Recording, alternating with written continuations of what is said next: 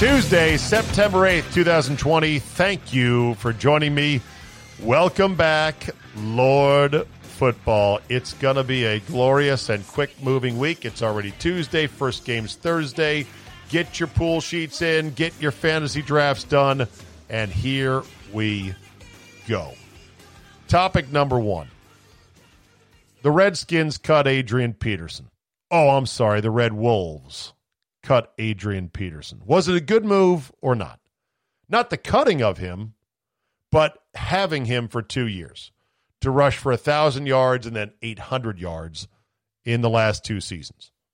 First of all, the current running back room is straight trash. Nice guys, straight trash. Peyton Barber, J.D. McKissick, your two veteran journeymen, just a guys out there. Antonio Gibson, who is a rookie out of Memphis, who might only be a third down back anyway, wide receiver / running back type, could be a bust. He could be the next Samaje Perine. Bryce Love as a rookie, pseudo-rookie, second-year player out of Stanford, who's coming off a whole season rehabbing a knee injury and is still not quite ready, believe it or not. That's it. That's the room. And yet they still thought, Adrian Peterson, we don't need him. Don't need him, don't want him. And I said Friday on my radio show, I'm like, so what good did it do to have Peterson here for 2 years? It was good for Adrian. He got to brag about, look, I still got it, man. I'm a warrior. I keep on churning. When everyone counts me out, I'm still here. And I'm like, so what did it do for? We lost. We lost games. We had 2 crap seasons. And anyone could have made that move. Doug Williams is like, hey, I hear Adrian Peterson's available. Yes, he is. Arizona got rid of him. Call him up. See if he wants to play. Peterson is like a lot of guys who are what I call couch guys. And I would say that Peyton Barber and J.D. McKissick are couch guys. If you need them to play football for you, and if they're on their couch and you catch them on the phone, they're getting off the couch and they'll be like, sure, I'll play. Doesn't mean they're good. Just means they're couch guys. So I was arguing just because a guy's cheap, just because he, quote, produces, and just because you had nobody else on the roster doesn't mean it was a good move. And my argument for it is this. You have no idea what might have sprung up from the waiver wire or from a undrafted player or a practice squad guy because Peterson took all those carries. Carry. Because, well, you got to give it to AP. Man, he's amazing. And, of course, they raved about his presence in the locker room and about what a leader he was. And I don't doubt that per se, but that shit doesn't pay the bills. Okay?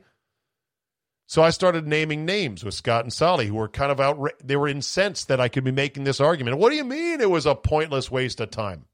And I said, it's over, and we didn't win. And he was 33 when we got him. Pointless waste of time, carries, roster space, dead-end signing. I'm like, I don't ever want to sign a 33-year-old running back again. Makes no sense. But they were like, but he produced. And I said, I don't care. And so I started naming other guys who were undrafted free agents that turned out to be great running backs. And I said, we had no idea. If we had given carries that were going to AP to somebody else, who knows who we could have had? And I start listing guys, and they were like Chris Carson of the Seahawks and Terrence West for the Ravens a few years ago, and then the other guy whose name I now forget for the Ravens, who was formerly a Seahawk. I said there's guys out there. Philip Lindsay for Denver is another guy. I didn't even Google it on Friday, but I should have. I did before this podcast. Arian Foster, undrafted free agent. To Priest Holmes, undrafted free agent. And the list goes on and on and on. There's a bunch of guys. And if they're not undrafted, they might be 6th rounders or 7th rounders. I said, give them the ball. Peterson and Geis were the only 2 guys that ran it for anything of substance. Chris Thompson had 138 yards before he got hurt. Smallwood got a few carries. That was it. The year before, the rushing totals were even more pathetic. Peterson had 1,000 yards. Thompson had $178. Capri Bibbs, Samaje Perine, and Robert Kelly, Fat Rob, combined for about 168 yards. The 3 of them combined. Peterson soaked up all the carries. So what good did it do? It's now over. Well, the Lions, topic number 2. The Lions have now signed Adrian Peterson. Congratulations, Detroit. He's your problem now. And by problem, I don't mean problem, but you're going to feel obligated to give him carries. If you give a mouse a cookie, he's going to want more. If you sign Adrian Peterson, he's going to want carries. I looked up the Lions rushing leaders. First of all, my man Kevin Werkus, K-Dubs from Arizona, went on my Scotland trip. My man, he texted me right away. He's from Michigan. He's like, great. My Lions now are making the same mistake the Redskins did. And I said, well, thank God, A, you were on my side of that argument on that Friday, dust up. But secondly, I'm sorry about your Lions. So I went and looked it up. I said, God, yeah, they haven't anybody in Detroit that's run the ball. They've had 1,000-yard rusher in the last 15 years. 1,000-yard rusher. That would be Reggie Bush, who had 1,006 yards. That's it. 7 times in the last 15 years, their leading rusher for the Lions has been under 600 yards for the season. Twice in that span, they've had a leading rusher under 400 yards. Look at these names going backwards. Kerryon Johnson, Amir Abdullah, Theo Riddick, Joik Bell. Oh, the Joik store. God, I missed the Joik store. Mikel LaSure, Javid Best, Kevin Jones, Kevin Smith, some other guy named Kevin, Sean Bryson, James Stewart, Greg Hill, and then a guy you might have heard of named Barry Sanders. Good luck, Lions. I don't think it's going to work out. Item number 3, living the non-sports life. I really got away from sports for the most part this weekend. I hope you had a good Labor Day weekend, whether you were watching sports or not. It's your choice. I tend to stick pretty close to sports during the weekend because, well, it's kind of my job. At least that's what I viewed it to be all these years, and it still is to a certain degree. But it is nice just sort of going, yeah, no, I'm not going to watch that. Why would I? When I was up in Philly at my brother-in-law Todd's house, I watched a few minutes of Flyers-Islanders Game 7, and that was that. I watched a little bit of NBA. I watched on Friday night, I was still home, so I watched the Bucks lose in Game 3. And other than that, that was pretty much it. When I went to go chip and putt one morning, instead of listening to typical sports radio on Philly sports radio, which I did listen to a little bit of, this is the hot argument up there now. Apparently, Jason Peters, their outstanding Pro Bowl right tackle, they want to move him back to left. And he's like, well, you got to pay me more money if that's the case. And they're like, yeah, no, because you're under contract. Anyway, I just thought of, God, all this stuff that we obsess about, all this information that I, as someone who's a professional in the business, have to keep track of. It's also useless. It's also temporary. It doesn't really increase my knowledge or my learning or my understanding of the world or history. It's just, it's useless shit.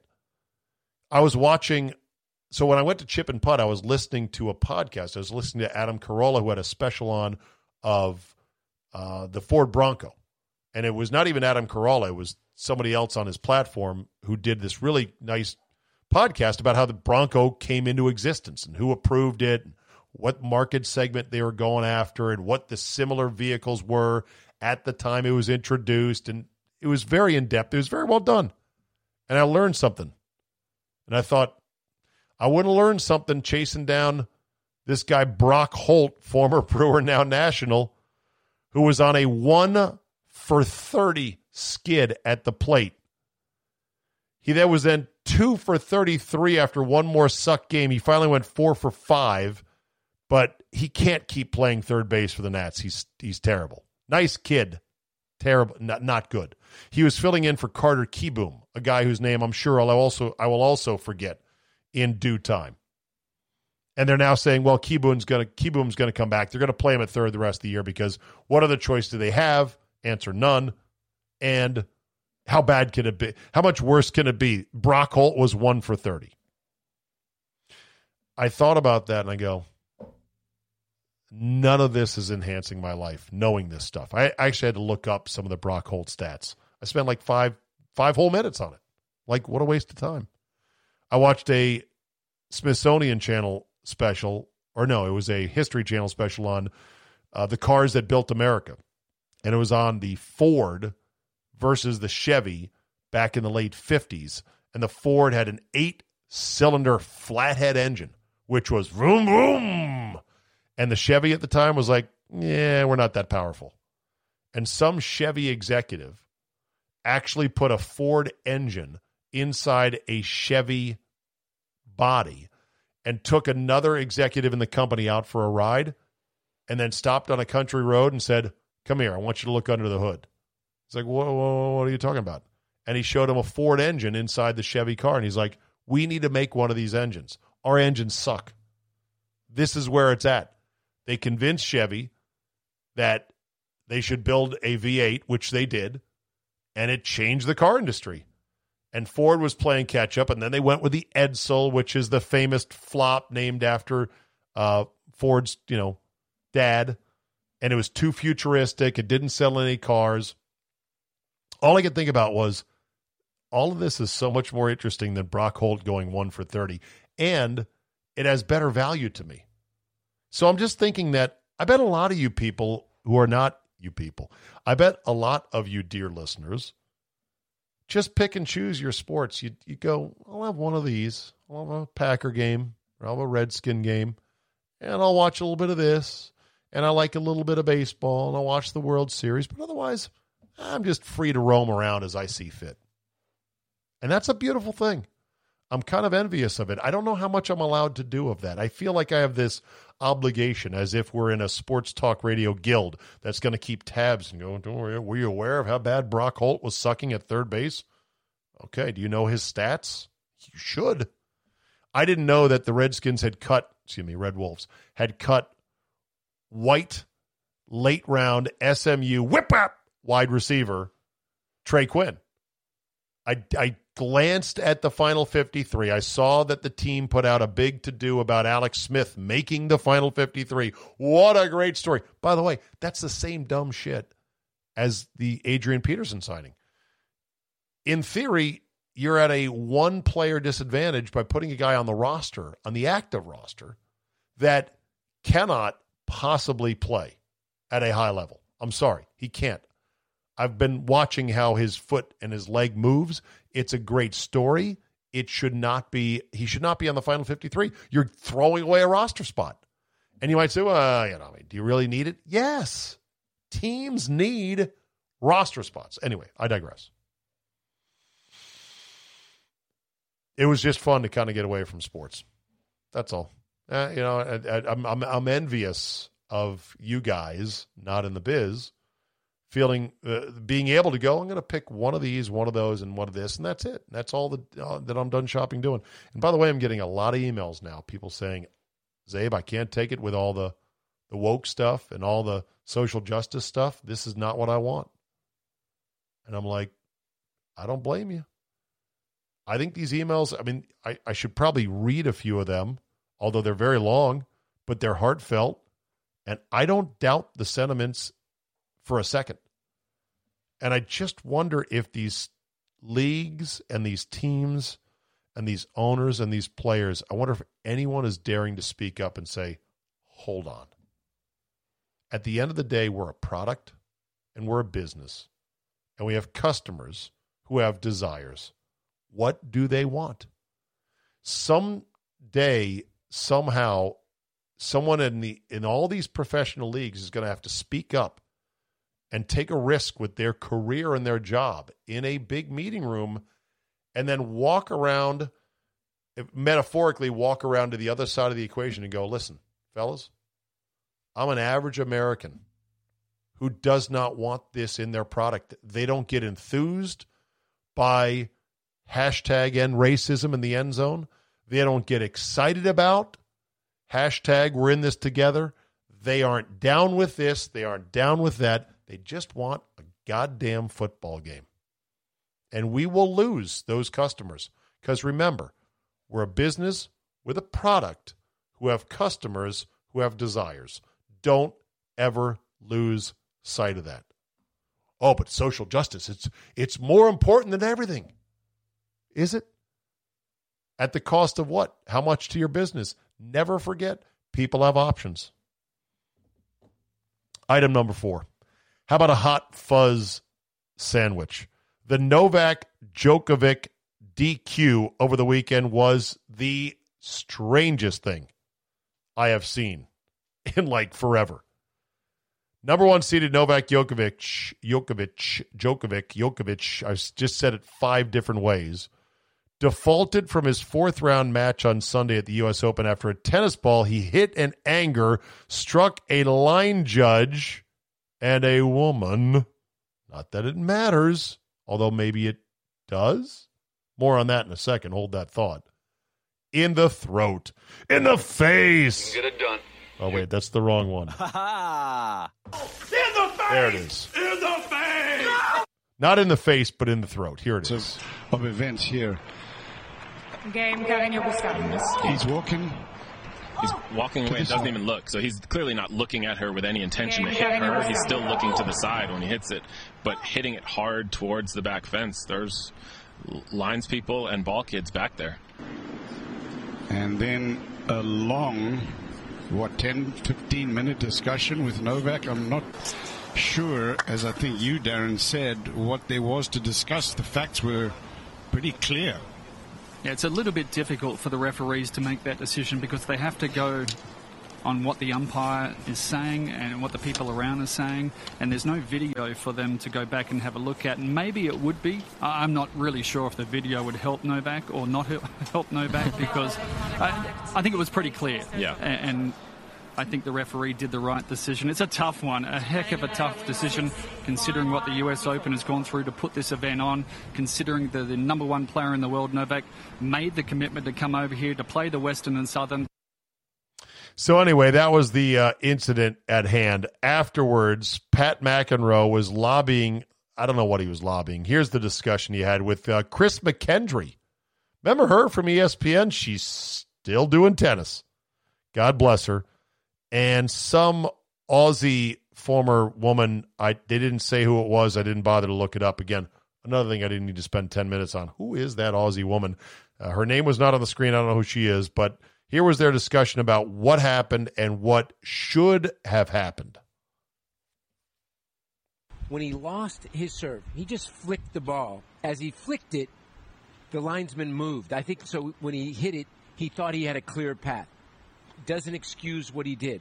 One of my biggest pet peeves, you guys have heard me say this for years, there should be and has to be a TV screen on the umpire's chair to look at incidentals. This is one of those incidentals that they could have looked at. I can't believe the referee didn't look at it. So they're basically. So I don't know what the argument would be. I mean, if the ball girl, ball judge, line woman, whoever it was, she was a line judge. If she moved, then what's the ruling? If it had hit her in the leg, what's the ruling? How many miles per hour does it constitute a swat in anger? It's just so happened that this one was hit with some real zip on it and hit her. In the face! In the face! Okay. Sorry. And if it was a guy, would it have been different? I'm not saying it's right. I'm not saying it's wrong. I'm just saying. If it was a guy like, okay. Okay. I mean, she definitely went down. I'm sure it didn't feel very good. There's actually first of all, she looks the lineswoman looks like Pink's mom. Probably a sweet lady. And there's a photo that ESPN had on their front page of Djokovic looking at her, and she looked back up at him and was like in terror, like, don't hurt me again. I mean, it really is true that a picture is worth 1,000 words. In this case, it painted a terrible looking picture. You just glance at that like Djokovic ejected for hitting a lineswoman in the throat with a tennis ball. And then there's the picture of her going, whoa. You're like, ban him for life. But then you got to see the whole incident. And you're like, oh. Apparently, there's no good, clean angle of what happened exactly and how it went down. I just don't know what the rules are. Is there any way to go, okay, is everyone okay here? You going to be all right? You going to live? I know it is a tennis ball to the throat. But can we just not DQ the number one seed? He didn't really go on a totally reckless, insane, dangerous tirade. It's not like he did the whole Serena Williams thing. Oh, by the way, hold that for a second. Let me hear a little bit more of this argument between Pat McEnroe and McKendry and others. Basing everything upon something that happened in real time. And I understand what he did was wrong and he should be defaulted for it. But it wasn't done in anger. But what happens if they actually did it and interpreted it wrong? The first and foremost is they should have a TV, the umpire, and the referee. It took way too long. He should have said, let me just go look at the video here real quick. Forget about everything. Takes too long. Replay always takes too long. When are people going to learn that? Saying it would have, but it would have cut down this delay dramatically. Take a look at the video, and he could have said, you know what, Novak, you flicked the ball too hard, you hit her, you're out. But it's not just that he hit her. I mean, in the throat, she had to be helped off the court. And again, as they said, taken out of the rotation. Okay. So if he whizzed the ball really fast, really hard, and it missed her head by an inch, is he DQ'd? I ask a legitimate question. I don't know. If it was a somewhat slower angry swat and hit her in the leg, does that matter? Again, what can you not just go, I go to the rule, abuse of balls. But he also, let me tell you, at Western and Southern, he fired, he threw a racket and he almost hit, a security person. Guard. Yeah. Oh, boy. The same kind of thing. If he would have hit him, he would have been defaulted. He was definitely agitated, but I'm agitated. If he would have hit him, he would have been defaulted. So in other words, your risk of getting defaulted is pretty much on how people avoid your flying racket or tennis ball hit in anger? I don't know. As a fan, as a player, that the umpire nor the referee never looked at the replay. Okay. And if they looked at it, they probably would have defaulted a lot sooner. And as for the time, so they would have defaulted him sooner. But this is an overwhelming favorite, a 17-time Grand Slam champion. Aren't you glad they took the time, they heard him out, they listened to what everyone had to say before coming to a decision? Why rush to make this decision within a minute? You know what I have? We're driven by the search for better. When it comes to hiring, the best way to search for a candidate isn't to search at all. Don't search, match with Indeed.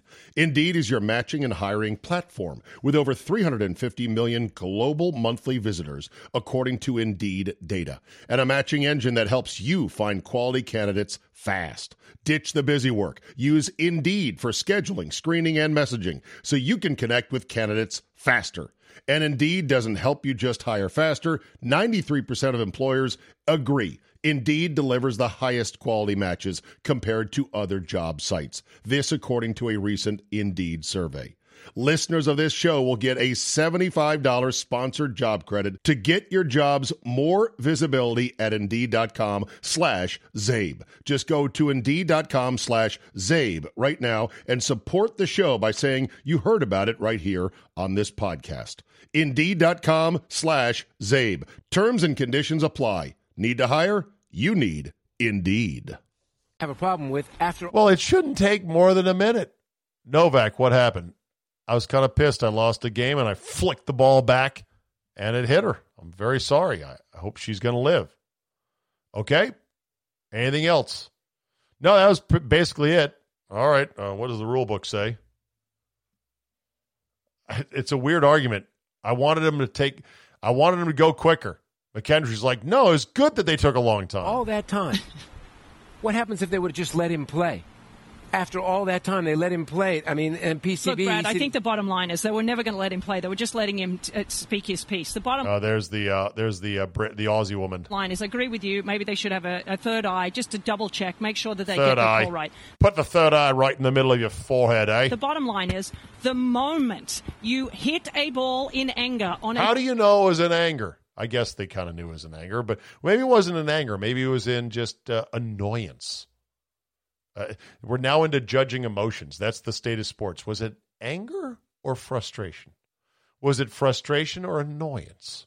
Was it exhaustion or was it futility? Tennis court, believe me when I tell you, I've done it a few times. You are very aware of if you hit somebody, you are done in a... So that's the rule. If you hit somebody, you're done. Even if it dribbles real slowly. You hit a ball really angrily, it hits the back wall, and then starts rolling slowly to the other side of the court. A linesman's not looking, and the ball goes plink. Oh, that's it. You're DQ'd. Tennis tournament. As soon as he hit that linesman, I said immediately, he's done. No, That's it. There's no second guessing. It is in the rules. Chris, read the rule. It's right in front of you. The bottom line is he did it in anger. He was upset. And no matter what, and it's what James was saying, if you are not aware of things around you and you hit a ball in anger. It was in anger. He lost the game. He didn't even bother to turn around and see, and he hit that woman in the face. You're done. In the face. In the face. Right. In the face. No! I think this segment's going longer than the review of this stupid tennis ball.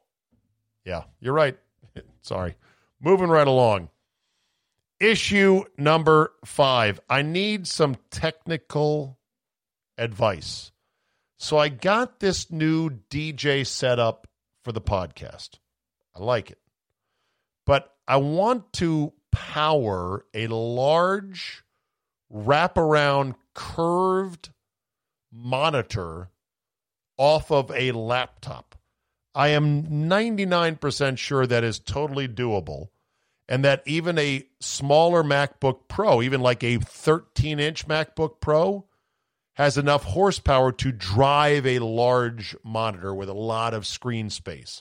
So I can open up a lot of windows and do a lot of things. And then I would just keep it with the lid closed and then plugged in, and I'd tuck it away under here somewhere. And you can't see it if you're not watching, which you're not, but it would be under the keyboard tray of my stand-up desk. And then I could have a wireless Bluetooth keyboard and treat it like a desktop. People do this all the time, right? Okay. Advice, pitfalls, things I need to be aware of. Again, I'm thinking of a 13-inch MacBook Pro, and I want to drive a big-ass, curved, super wide monitor, Star Trek-like monitor to have a lot of windows up so I can, do this podcast. Issue number 6, potty drama. My daughter goes to Christopher Newport, and apparently on her dorm room, inner dorm room, on her floor, down the hallway, the toilets, the shitters blew up and flooded like 9 rooms. Sucks. Luckily, it wasn't my daughter's room, but hey, it could be next time. Who knows? My wife was just walking into the office every 2 minutes with her cell phone going, oh boy, here we go again. Look at this, look at this, look at this, look at this. It was a bunch of parents freaking out about this and just posting stuff on the Facebook page about where is my daughter going to sleep? How is she going to get her homework done? What about her $150 rug that's ruined? And I just laughed, and I'm like, yeah, shit happens. Life happens. She'll have to sleep on someone's couch, or maybe the university will find her another room. It's not like there's not going to be anyone there to handle the situation. They're going to adjust. She's going to sleep on someone's couch for a couple of nights. She's going to have to study in the library. She's just going to have to deal. And your $150 rug? I don't know. Did you have insurance on it? Flood insurance? Do you know how much you're paying to send her to college? Scoop it up, throw it away, start over. What are you going to do? It sort of points to how crazy and helicoptery parents can be these days. This is a small setback. Just deal with it. Don't freak out about it. Speaking of colleges, holy crap. Northeastern University has kicked out 11 students for violating their COVID-19 policies, and they were given no refund. $38,000 down the drain. Thanks, Mom and Dad. Something tells me there's going to be lawsuits. As Andrew Brandt would say, I see lawyers. Arizona has hired security guards at U of A to keep their students in line and in quarantine when they are misbehaving. Private security guards. It's more like prison all the time. My nephew Luke at Penn State reports that they have put the basketball hoops back on the baskets. Well, that's great. Because remember, they took them off after students arrived on campus. They had a big outdoor twerk party on night one.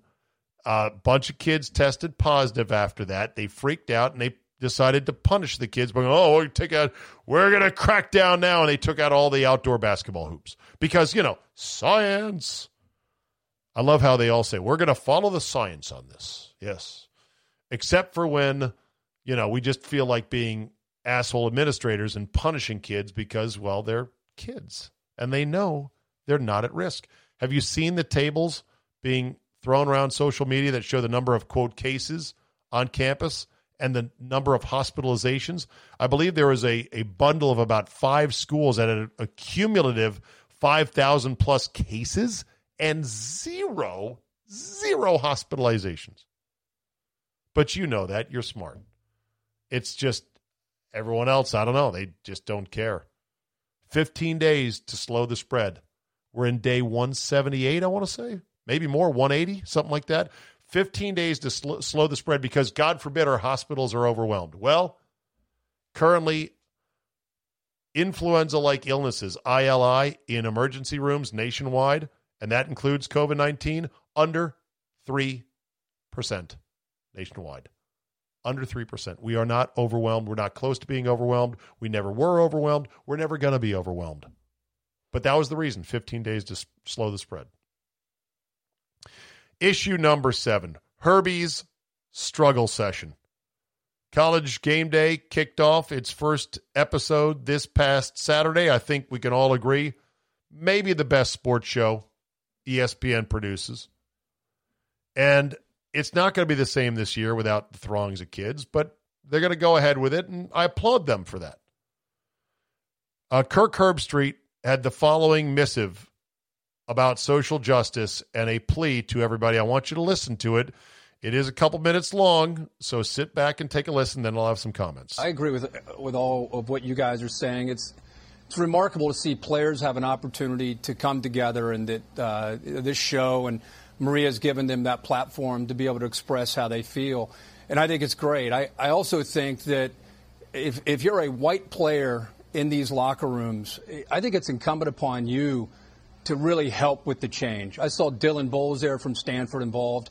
And I think, Trevor Lawrence at Clemson has been involved. I think it's one thing to have rallies. It's one thing to skip a practice because of social injustice. It's one thing for the NBA and the NFL to miss games, to make a statement. Those things are great. But my question is, what's next? What does that lead to? You go back to practice the next day. What will lead to change? And I really think, I was talking to David Shaw, the head coach at Stanford, who really, he and I had a great talk. I love listening to his wisdom and his thoughts. And he shared a quote to me and reminded me from Benjamin Franklin. He said, justice will not be served until those who are unaffected are as outraged as those who are. And I think that's what I mean when I think the black community is hurting. If you've listened, and the word empathy and compassion over these last 4 months, how do you listen to these stories and not feel pain and not want to help? You know what I mean? It's like wearing a hoodie and putting your hands at 10 and 2. Oh God, I better look out because I'm wearing Nike gear. Like what? What are we talking about? And so you can't relate to that if you're white, but you can listen and you can try to help because this is not okay. It's just not. It's not. And we got to do better, man. We got to like lock arm in arm and be together. And in a football locker room, that stuff is gone. Those barriers are gone. And we got to do better. Okay. I will take it at face value that this was from the heart, from Herbie. But even if it wasn't, well, it's great for job security at the 4-letter. Every Woken collecting journalist was tying their fingers in a knot, praising it on social media. You got to listen to this. Oh, my God, this is so great. Okay. Here's my only problem. Herbie says, and I'm paraphrasing here, okay, we got to do better. But then makes no single action item that he believes strongly in, that here is what we can do, here's how we can do it. Listen, be empathetic. We got to do better. And then just melts down into a puddle of, tears. With all due respect, many of us are sitting around going, I ain't been doing nothing wrong, motherfucker. Like, what do you want? You want me to do better? Do you have one thing that you want me to do about the state of policing? Because that seemingly is the only major issue that everyone is focusing on here. Like, what do you want me to do? A lot of us are living our lives as good citizens who are open to all races, all kinds, all creeds, as good neighbors, good citizens, hold the door, let somebody in on a left turn, and don't judge by the color of their skin. And I'm getting this lecture from him as he's in tears. We got to do better. Hey, man, I don't carry a badge and gun. I don't set police policies. I don't control city budgets. And is the problem just the 24 or so unarmed black men who are fatally shot by police in a nation of 320 million people every year? Or is it something else? If it's more than that, and you have a proposal on how to fix it, say it. And I'll go, not sure about that, but I'm willing to listen. All right. And what if my ideas for doing better go against the current orthodoxy of the day? What if I want more money for police? What if I'm against the defund movement? What if I want more aggressive policing of what would be termed relatively minor crimes? Because I believe that helps let everyone in a community know that there are still laws that will apply to everybody as equally as possible on a lot of different things, and not just let it go to mayhem. What if I truly believe that? Oh, my God. Can you imagine advocating for that? When it comes to voting, what if I urged young people to please, for the love of God, vote, and please, for the suffering of law-abiding minorities in major cities, vote Republican just once and see what happens. You got nothing to lose. Generation after generation of Democrat-controlled major city, and you got problems all over the place, including with police forces that have black police chiefs. I got an idea. Vote. You're right. Get out and vote. And vote Republican in these cities. You got nothing to lose. It might just work. What you're doing now, it's not working. Can you imagine what they would say if you said that? But I know. Crying is easy. Crying is safe. It makes you a hero. Everything else is hard, and it's risky. It doesn't go with the current trend. But, unless you're going to say, here's specifically what I think we should do, it's just a public struggle session. It's just dunking on an emotional scarecrow. Like, yeah, look at me. I'm concerned. I care. David Shaw is my friend. I can't believe it. The whole thing about hands at 10 and 2 on the wheel. And I've heard, obviously, black people talk. I'd have the kid talk with my kids. There's nothing wrong with having that talk with your kids. White parents should have that talk with their kids.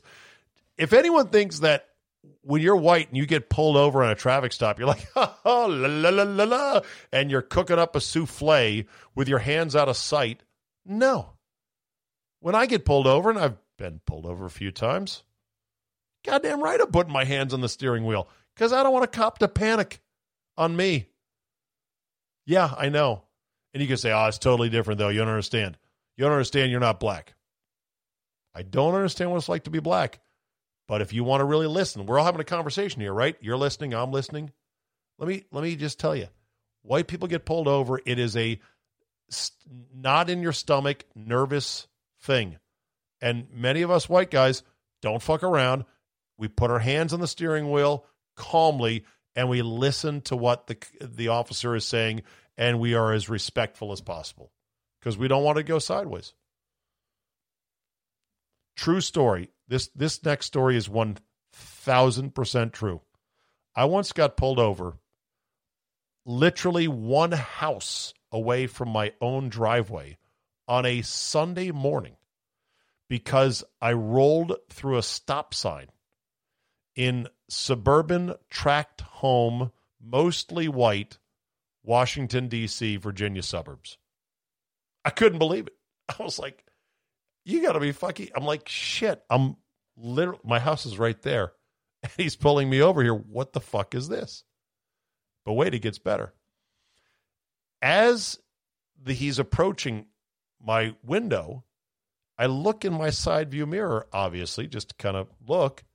He's got his hand, this white cop has his hand on his service firearm. And I'm like, really? Holy shit. Now, did I think I was going to get gunned down in cold blood at that very moment? No, but my hair was on the back of my neck. I was like, why is he literally 1,000% true? Imagine if you're black and you're pulled over by a white cop who's inexperienced or just, I don't know, trying to fill his ticket quote on a Sunday morning, catching people who do California rolls through, stop signs, and pulls over a black guy a block from his, not a block, one house from his house, approaches the car with his hand on the pistol. I swear to God, 1,000% true, that happened to me. And I was like, holy shit. But I looked at it like, okay, he is a raw police officer who I don't want to give him any reason to fucking panic. It does happen. Does it happen as much as with black motorists? Probably not. I can't confirm it, but bottom line is, I don't fuck around either. Oh yeah, footnote, he gave me a ticket, and it was on, I used to live on Backwater Drive. Backwater. He wrote the ticket for Blackwater Drive. And I looked at it, I go, oh, I'm going to beat this in court. Blackwater Drive. There is no Blackwater Drive. It's Backwater Drive. So I'm in court, and I'm wasting my day waiting to get up there in front of the judge, and I think I pulled this great Perry Mason moment. Blackwater, Your Honor, doesn't exist. The judge is like, yeah, no, that's just a typo. Or not a typo, that's just a small mistake. He did pull you over that day. You did sign the summons. He did say you rolled through a stop sign. The fact it's Blackwater versus Backwater doesn't matter. I thought for sure I was going to win the case. Anyway, I generally don't mind Herb Street. I like him, and I'm going to take that, message from him at face value, although he seemed pretty composed, and then at the end of it, he kind of just, he just choked up. But, if you're going to say we got to do better, just remember, a lot of us out here are like, I am doing better. I ain't doing nothing wrong. I work with people of this color, that color, the other color, and everything else, and they work with me, and we are like family. We break bread with each other. Stop the fucking lecturing, for God's sakes. That's what I think people are really getting tired of. All right, let's end on the NFL. Week 1 odds and matchups. Thursday night, Chiefs are minus 9.5 against the Texans. That's a big number. Obviously, they're thinking the loss of DeAndre Hopkins is going to mean a lot. Huge new contract extension, though, for Deshaun Watson with the Texans. Patriots 6 at home against the Dolphins. Dolphins may not be with Tua Tagovailoa. It's going to be a big week to see if the rookie is ready. Ravens minus 8 at home against the Browns. Bills minus 6.5 against the Jets.